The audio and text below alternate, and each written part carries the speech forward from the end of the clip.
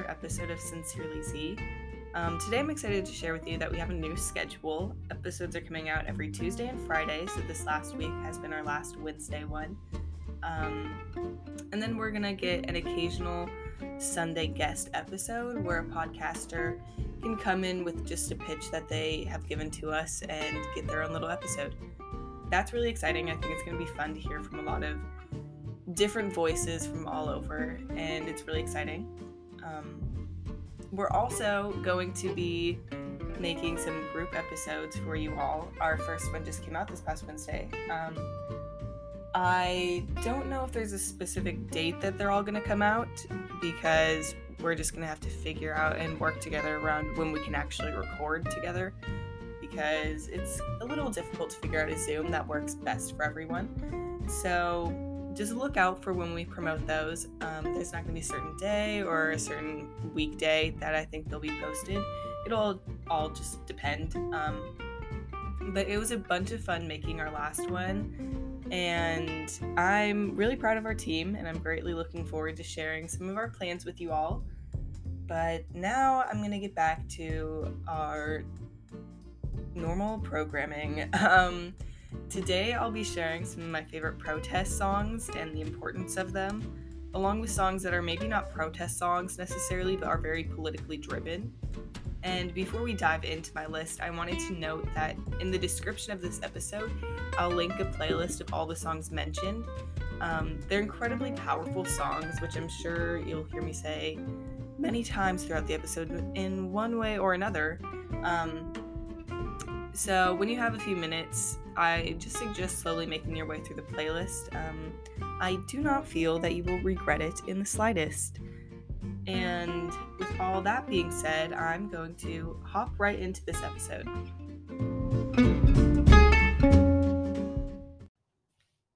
So my life revolves heavily around music. I've grown up in a household where you'll rarely step into the house and find a time where we don't have a record on or just music playing in one form or another. If you step into most of our rooms, you'll be greeted by a concert poster or two. And I could truly go on and on with examples such as those, but to put it simply, music has just always been a great influence in my life. With that, and growing up, luckily having parents with an excellent music taste and an excitement to share it with me, I've come across my fair share of protest songs. A protest song, for those who maybe aren't as aware, are songs that become associated with a social movement and or change. This doesn't necessarily mean that the song was written for that purpose, but it's been taken by the public and used to get a point across and unite one another through the song's message. This episode won't be entirely about songs that have been widely used in the midst of a movement. I'll also be talking about a few songs that have heavy themes of political issues and are songs that are just politically driven. These songs, from my knowledge, don't have a specific title, but I thought I'd give a little definition for clarification later on. Anyways, getting back on track, I'm going to give a quick little timeline of the history of protest songs just to get us up to where we are today. It's not going to be super detailed, because if I chose to be very detailed, I would probably have to make a good 10 episodes on the subject before I could even get to talking about some of my favorite songs. Because, a lot happens throughout history that warrants a political message to come across through song. So I truly can't get that detailed, but I thought I would create a little timeline for you anyways.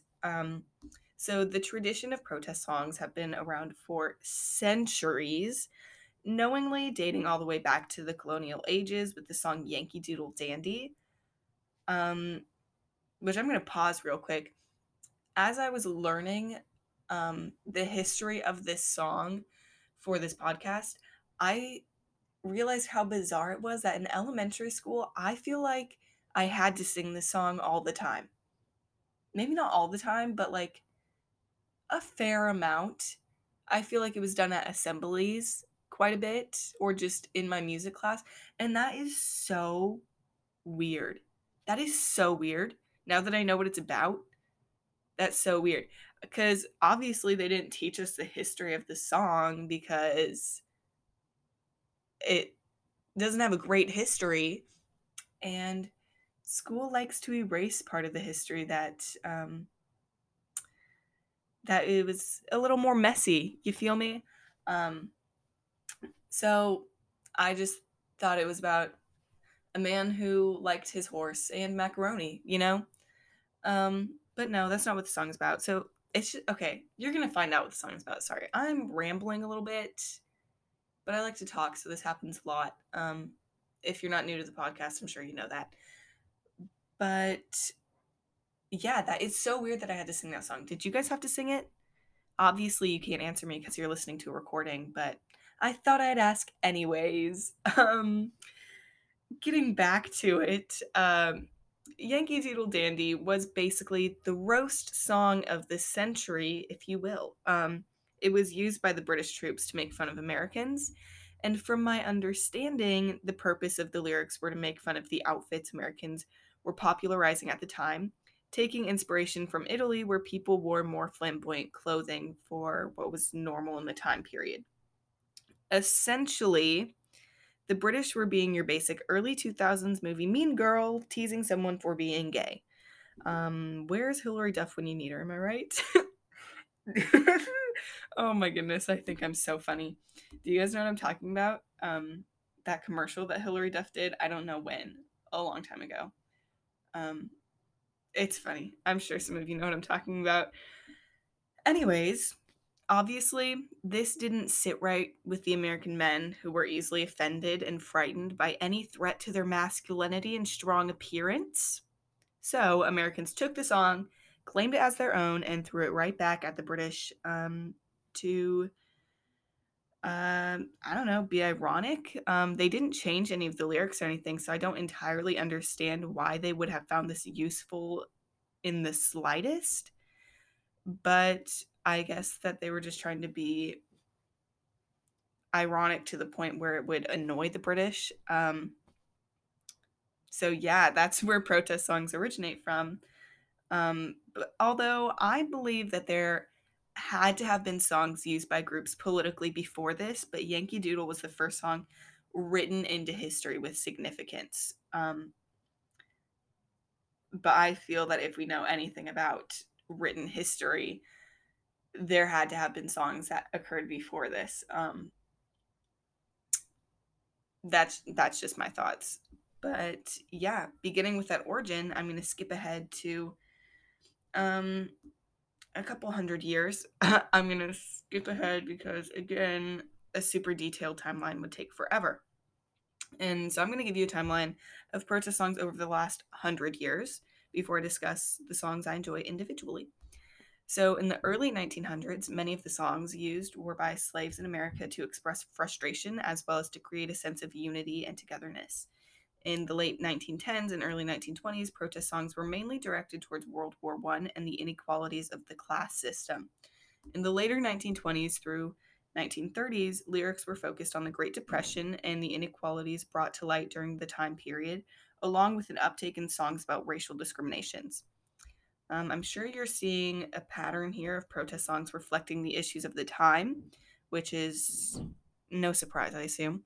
So I could go very in depth, like I've said multiple times, but I'm going to assume that you have a little bit of background on some of the history and just kind of move through the rest of it kind of quickly. That way we can get to my favorite part of the episode. And yeah, because it would take so long considering the many issues music has tackled and the many events that have led lyricists to do so. So I'm just going to pick up the pace real quick and give you like the main points of protest songs from each decade. So 1940s, it was dominated by folk music with many themes of class and racial inequality. The 1950s did a lot of the same, though folk was not as relevant as in the previous decade. In the 1960s, it was all about the Vietnam War, peace, civil rights movement, and overall just revolution. The 70s was still heavily focused in on the Vietnam War. Soul music took over for protest anthems of this time. And the 80s produced many of my favorite songs that I'll be listing today. Absolutely dominated by rap music, focused in on racism and anti Reagan beliefs. The 90s, they had its fair share of rap, rock, grunge, heavy metal, and girl power. Um, so there was a lot of musical genres mixing in at the time. Everyone was getting involved. Um, what a time, am I right? I mean, I wasn't alive for it, but I know enough about it to say, man, what a time. I wish I was alive in the 90s, but we're not going to get into that. Um, there was lots of social commentary going on, much to do with women's rights, again, racism, because sadly it's a conversation that has had to be carried on. And in the 90s, we started to see less direct political lyrics than before. Sometimes you would have to dig for the meaning, and it would take really like reading the lyrics rather than just listening to it to understand why it's a political message. But once you fully grasped the meaning, it was just so much more powerful. In the 2000s, we saw a lot of anti war accompanied by anti Bush administration music. 2010s, we've gotten a mix of many different issues brought up through song: feminism, Black Lives Matter, anti Trump administration, and pro LGBTQ. That brings us up to now, meaning that I can tell you all about some of my favorite songs. It was kind of hard to craft my list because there's so many brilliant songs, but these were some of the songs that first came into my mind when I decided to create this episode.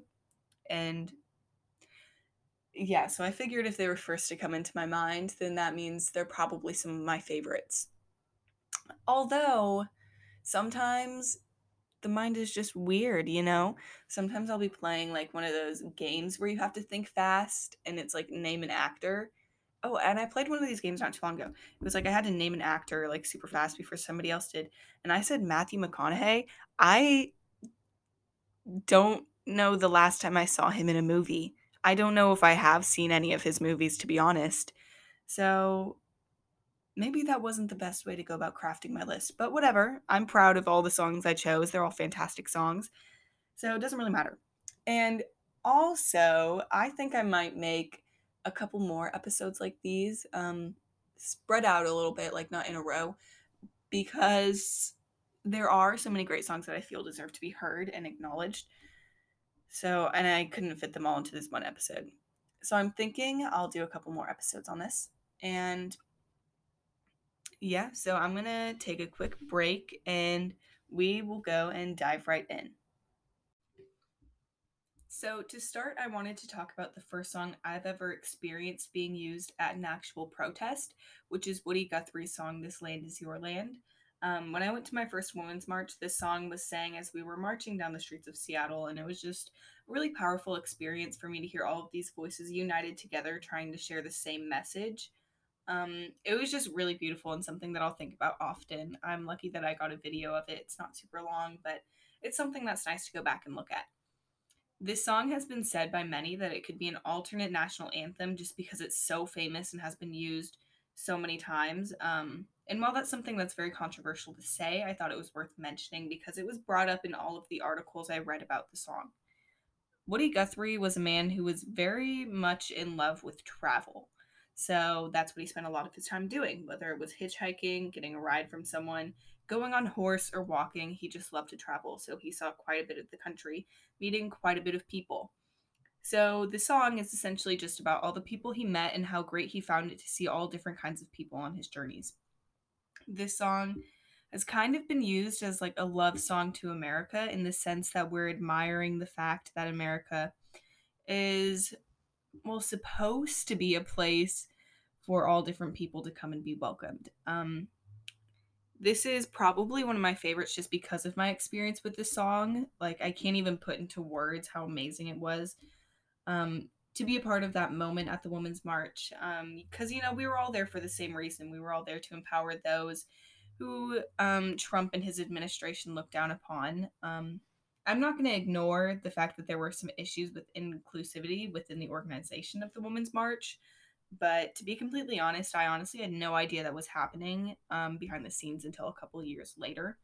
So when I was there marching, I was marching with people who I feel felt the same emotions as me. I was incredibly angry that someone like him got put into office, and I was scared because, well, I don't really think I need to elaborate on that. He is a horrifying man.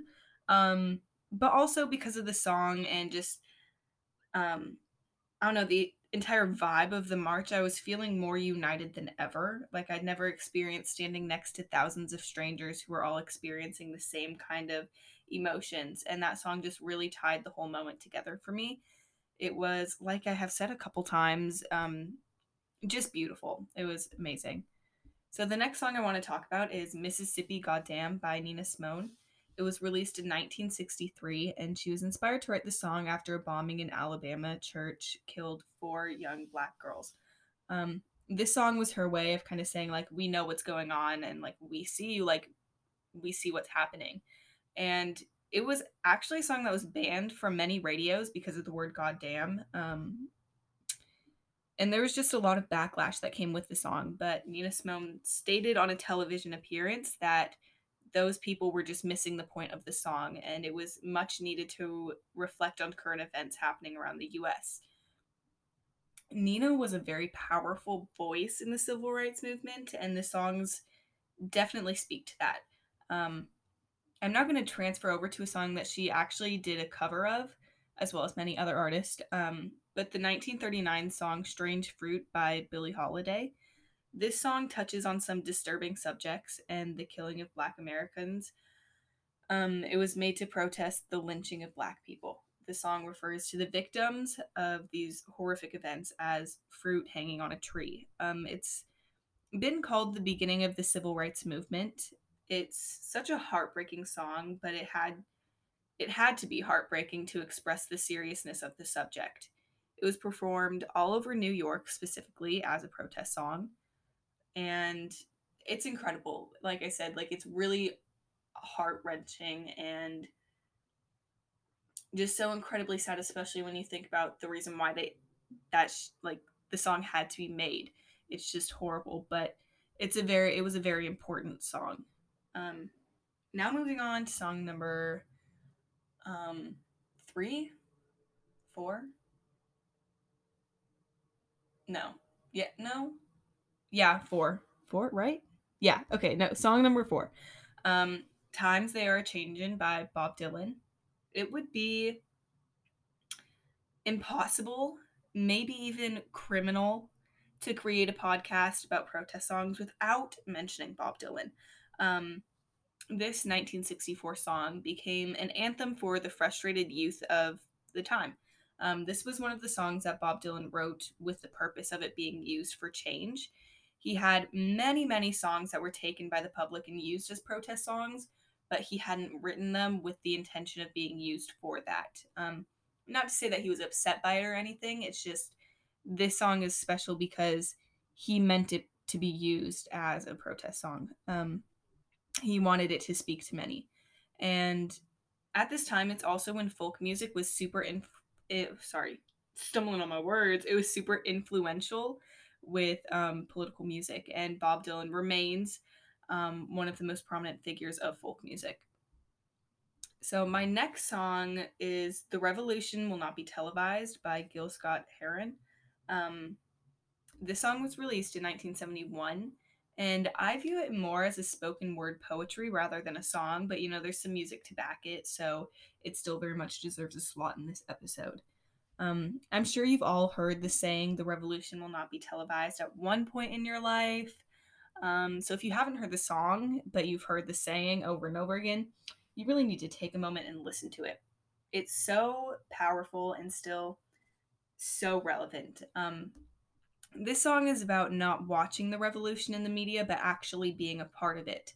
It also expresses that we can't allow the media to take control of the revolution because, they can twist words and make things appear to be as something they're not, which I think we've been seeing a lot of, especially this past year. Because I know I went to a couple of Black Lives Matter protests and seeing what they would say on the news, it's not at all what I really experienced. So, um, I was kind of able to see what the media does firsthand, like so many others across America did this past summer. Because the media can be dangerous. It really portrayed things in a way that was false. So it's still a very relevant song. Uh, and it's really powerful also. I do feel that the song is like so packed with meaning that you, in order to get the most out of it, you kind of just have to pull up the lyrics and read them while listening, which is actually something I'll suggest you do with a couple other songs mentioned in this episode. But it's just really helpful to like take like an extra minute or two and just kind of unpack the lyrics. Because that's how you're going to get the most out of it. Like, yes, it's powerful while listening to it, but it's even more powerful when you spend the time like digging deep and trying to understand it completely. My next song is Revolution by the Beatles. It was released in 1968 and it was the first of many political Beatles songs. It was written in response to the Vietnam War, and such as the revolution will not be televised. Like I just said, I suggest reading the lyrics to this one also because I mean, I've grown up listening to the Beatles, but I only within the last couple of years have realized everything that's packed into that song. Because honestly, I just always thought it was a fun song to like sing along to because you know it has a fun beat. Um, but there's messages that are important in the song. So yeah, read that one also. Um, there are like many contrasting lyrics in the song, like when you talk about destruction, don't you know that you can count me out? But then on another occasion, they end it with don't you know that you can count me in? And this was because John Lennon, who wrote the song, had not yet made up his mind on the use of destruction as a form of protest. And that's a conversation I also feel is still very relevant. Okay, wait. Let me pause real quick. Most of these songs are still relevant. That's part of what makes them so powerful. They can relate to many generations, and that's why they've stuck. So, although I wish they haven't had to stick around, I think that all of the songs that I'm naming today are timeless. I don't think that's going to stop me from telling you how relevant I think they still are, but I don't know, just a little side note. But yeah, that's a conversation that's been had a lot this past summer, also again with the Black Lives Matter movement. Um, and I could really dive deep into that, but that's for a whole other episode. Uh, so moving on to song number 7 is God Save the Queen by Sex Pistols. This song was so controversial, let me tell you. It was banned by many radio stations, although it had skyrocketed on the charts, which is like not common. Like if you're high up on the charts, you expect to be heard on the radio. But no, nope, it was banned. Um, so controversial, it even left one politician openly saying that they wished sudden death upon the Sex Pistols. This song came out in 1977, and it was to protest British politics and the old-fashioned royal monarch ways. The title, which is part of the reason it was so controversial, is mocking the national anthem. It became, ironically, an anthem in England for punk rockers and young people who could really feel and relate to the anger of this song. So my audio cut out, but we were at song number 9. Wow, I feel like I'm really going through these songs quickly. Oops. Um, I think that when I record episodes, I like just speak so much faster than I would in like a normal conversation, and I really have no idea why. And I've never really thought about it before, but I really just think that I speak so much faster. That's so interesting. Huh. Well, now I'm going to be like more aware of it. Watch me talk slowly the rest of this episode. That would be funny. Anyways, you didn't come here to listen to me speak about my talking habits. So, moving on into song number 9, which is Changes by Tupac. The song was released in 1998 after he passed away, and this song really just calls for justice. He shows his sadness and frustration um, that he experiences while living in America as a black man. He felt that he didn't see much change compared to the time he wrote the song and the civil rights movement, which is obviously heartbreaking because it had occurred decades before.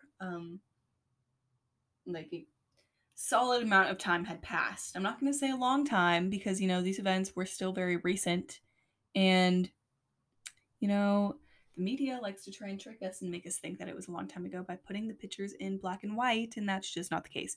Anyways, that's a different conversation for a different time. Um, the song just really touches on all of the challenges of being Black in America.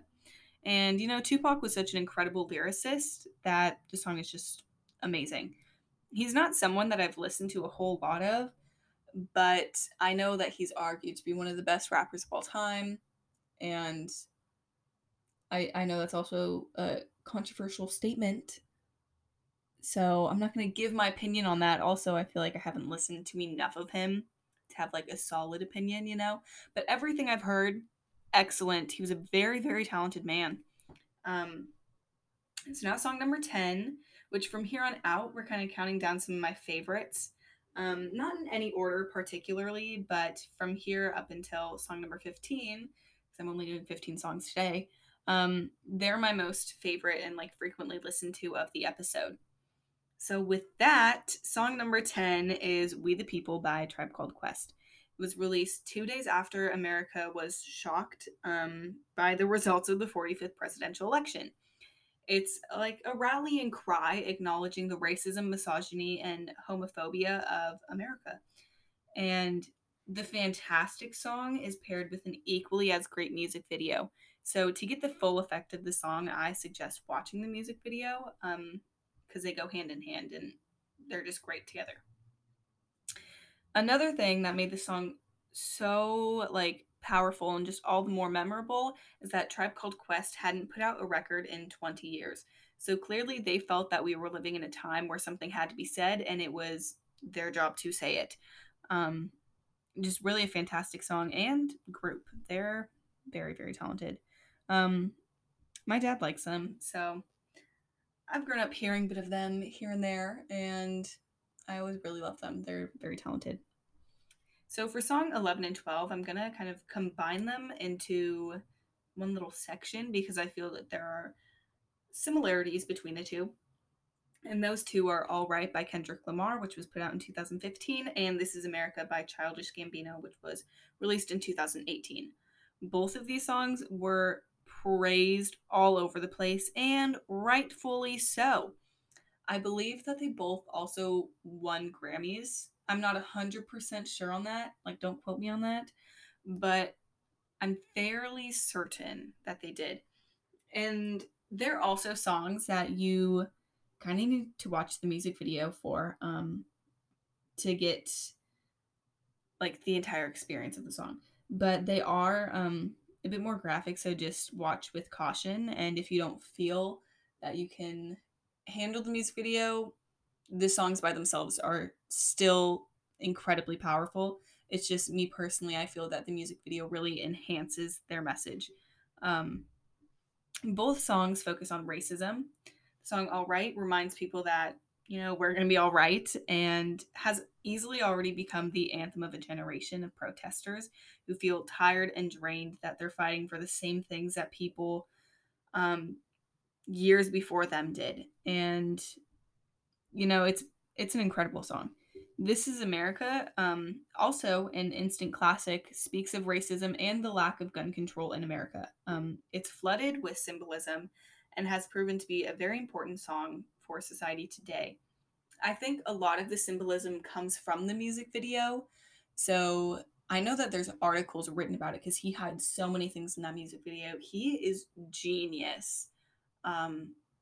It's so incredible to watch, and then especially after you've read what some of those symbolic I don't know what to call them. They weren't like Easter eggs, I guess. It just, you have like kind of a new perspective on it, and it's just amazing. I've said that word so many times in this episode. I'm so sorry. I'm very repetitive, but they're all so good. So what am I supposed to? Anyways, song number 14 is American Idiot by Green Day. This song was released in 2004 on the album of the same title. Green Day, they are no strangers to being political. Um, Man, I love Green Day so much. I'm actually sitting in my room right now, and hanging above me is a signed American Idiot record signed by Trey Cool. What a man! I I just love Green Day. I saw a Green Day concert, or I went to a Green Day concert in an area that is quite conservative. And can I just tell you that I loved the energy in the room during American Idiot, because it was like awkward, but also I'm at a concert, so I didn't care. Um, and it was just so fun because there were people who were clearly uncomfortable, but Green Day's just on stage absolutely rocking it. And I just loved it. I think it's so funny, and it was definitely one of my favorite parts of the concert. But getting back on track, this song was for quite some time said to be an anti-Bush administration song, but the band later came out to say that they don't feel it's about one administration specifically, rather than the system as a whole and the lack of actual representation it gives the American people. The song is full of anger and is one that many people can relate to today. It has resurfaced with the last election, although honestly, did this song ever really go away? I don't think so. It's too iconic.